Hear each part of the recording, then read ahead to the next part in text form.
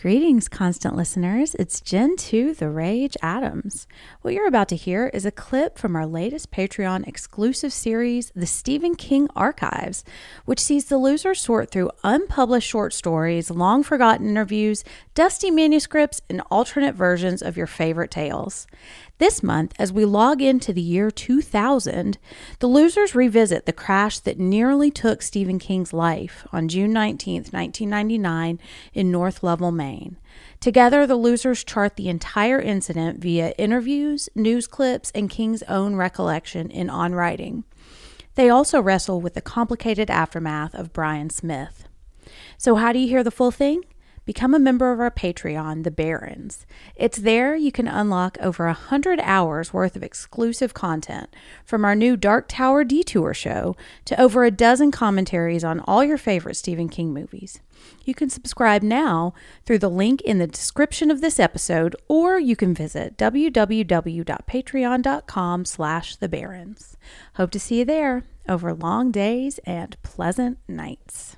It's hard to ignore as you read more and more of his work. I mean, when we did our episode on The Plant and Riding the Bullet, we basically, couldn't read Riding the Bullet without thinking about, that was like the first story he wrote after the accident, or one of them. And Bullet was the name of the Rottweiler that caused the accident. Mm-hmm. So clearly it was heavy on his head. And that story is really just about being confronted with the specter of death and reckoning with the idea that it could come at any time. And what do you do, And I think that was, obviously I think the most enriching thing to pull from Riding the Bullet, which is a pretty standard ghost story. It's good. It's solid, but it is very, very, very much more impactful, I'd say, if you look at it through the lens of his accident. And I think that's true for, the later Dark Tower books, and then obviously for a book like Duma Key, which we're going to get maybe this year, not this year, right? Next year, or next year, the year out. No, it's definitely next year for sure. Yeah.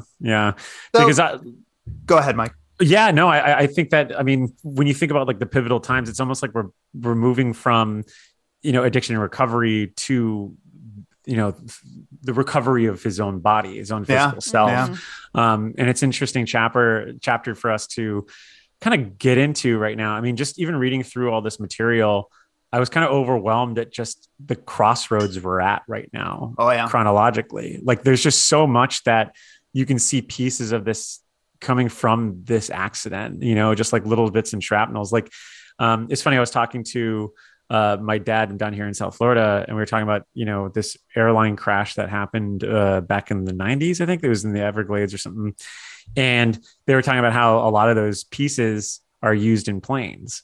Like newer planes, like they would use the old parts and they would rebuild them and reattach them into these newer planes. I was just like, wow, that's so weird. And I almost feel like that's the way that King approaches his own writing, is that he's like a sponge. He admits as much in one of the interviews that we're going to be going over.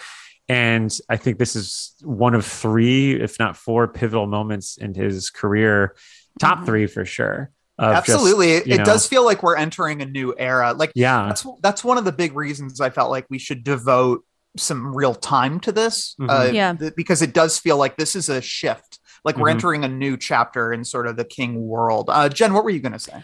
Well, yeah, I think the bigger shift that I see, I think, is like before the crash, there are so many things he writes that's like exploring how he would deal with the death of loved ones, like Pet Sematary, and then even A Bag of Bones is about like a man whose wife has died. Yeah. And here is when I think he really starts to examine his own death, and what's going to happen and what he's going to leave behind. And even like he's even still doing it. Like just absolutely. The news that we got, it's like a young boy who is like inheriting this treasure trove of stories, which is very little about what we know about fairy tales, but it is a fundamental shift. I think you can almost break it in 2 halves, and maybe that's just because it's been 20 years now?